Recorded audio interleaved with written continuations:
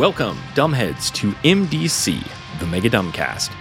In this series, we're examining every single goddamn page of Alien Hunger, a quick start adventure for Vampire the Masquerade, to determine what is the dumbest thing on that page.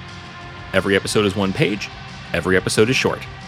If you'd like to play along at home, this is 1991's Alien Hunger, the official PDF release from White Wolf. Today we're discussing page 34 of Alien Hunger, and it's day 2 of our special series, 7 must-miss locations in Denver, Colorado. Last time we talked about the Broad Street. I'm going to continue talking about the Broad Street because, I know you probably think I've covered every reason not to go to this bar, but believe me, there's more. This isn't going to be exhaustive, but there's shit you don't know about yet. The case has not been fully made. And then after that, we're going to turn to another, possibly even more pointless location in Denver, Colorado. But first, let's wrap up the Broad Street. What do you find if you go dig around in Edward's office? Well, there's a safe, a filing cabinet, and a desk. Quote, the only thing of interest on the desk is a notepad containing the scrawled words, quote, Prester, question mark, Pasteur, question mark, UNB of D. Those are initials, UNB of D.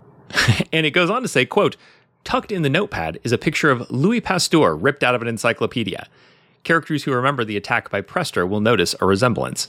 So this could be your early clue. That's your reward for going to the Broad Street, is if you go to this pointless fucking bar when there's no one else there and go into the back office and get into Edward's filing cabinet and desk, then you'll see a little picture that Prince Ed ripped out of an encyclopedia and keeps safe in his desk at all times to remind him what Louis Pasteur looks like. So if for some reason you break into the Broad Street, which I don't know why you would, you've been told not to go there, there are people there trying to kill you, and if you do decide to go there, openly, then they just welcome you. You just go have an audience with Prince Ed and everything's fine, as we saw in the story.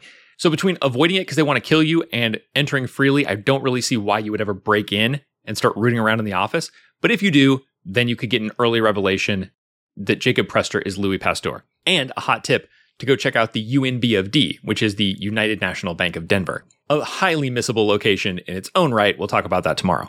If you make an investigation plus intelligence roll here that's successful, you can kind of piece together information about Prince Ed's financial situation. It's thrilling. We find out that the Broad Street is in downtown Denver in a business section, but only a block or two away from some residences. It doesn't even have the decency to be in a seedy part of town. It's just right there in the business district, right? It's on a parade route. It's the fucking Broad Street. Might as well be Main Street, USA. This is a wholesome ass bar. But more than anything else, what conveys the Broad Street, the vibe of goth punk Denver, and what fully solidifies Prince Ed as the man we suspected he was, it's the music of the Broad Street. Quote, music to play when characters visit. Blues of some kind, or some guitar-heavy rock from the late 60s or early 70s. Yardbirds, perhaps, or early Rod Stewart. And then in parentheses, Maggie May, anyone? Maggie May. The shadowy cabal of the damned, lurking in their place of power, seeking their human prey, and listening to fucking Maggie May. I didn't make this up. I was talking about the planetarium earlier, and I picked some music for that, but that's not in the book. That's me. I'm extrapolating from the book telling you to go be a loser and try to be a scary vampire at the planetarium, but the book's not saying actually, this is the music that's here that represents the vibe, or put this on even for players to listen to at the table. Here, that's exactly what's happening. You know what's fucking goth punk? Rod Stewart. Oh, and you know what else really encapsulates the genius loci of undead goth punk Denver? Rich white guys playing the blues in bars that they own. What could better capture the counterculture spirit of Vampire the Masquerade than 36 of the whitest motherfuckers you've ever seen drunkenly trying to remember the words to B.B. King songs in the business district of Denver, Colorado? Here's the thing, Prince Ed, we knew he was a loser. We knew he was a little bit of a poser, kind of a sad case of a guy with a lot of money, sort of throwing his own life away.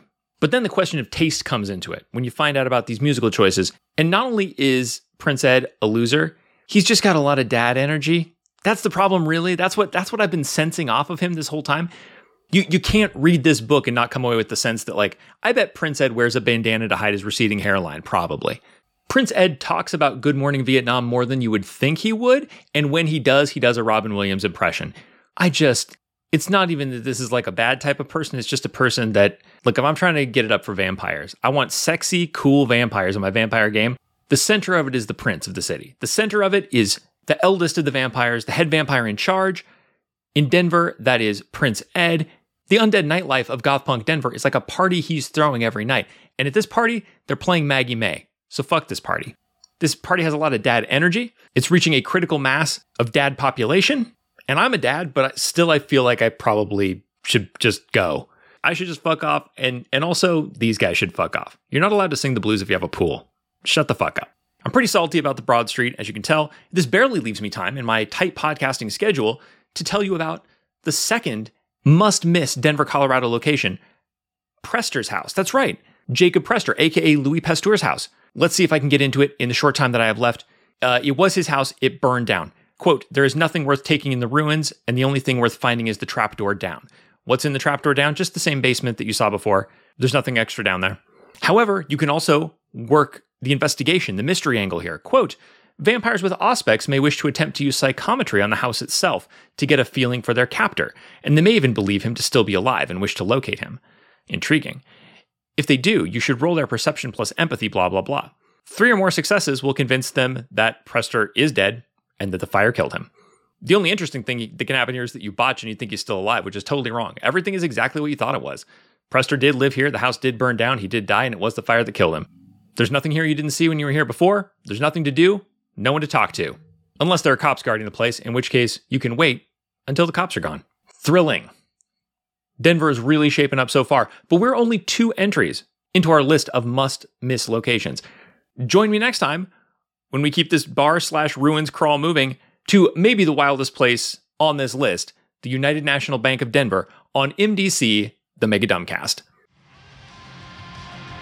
This has been Mega Dumbcast. New episodes drop every day except for Sundays, when all the previous week's episodes drop in one big megasode on the patrons-only RSS feed. If you'd like to get access to that feed and support the show, go to patreon.com/megadumbcast. Social media was never healthy and is now dying, so if you want to contact me, you can email me. I am megadumbcast@gmail.com.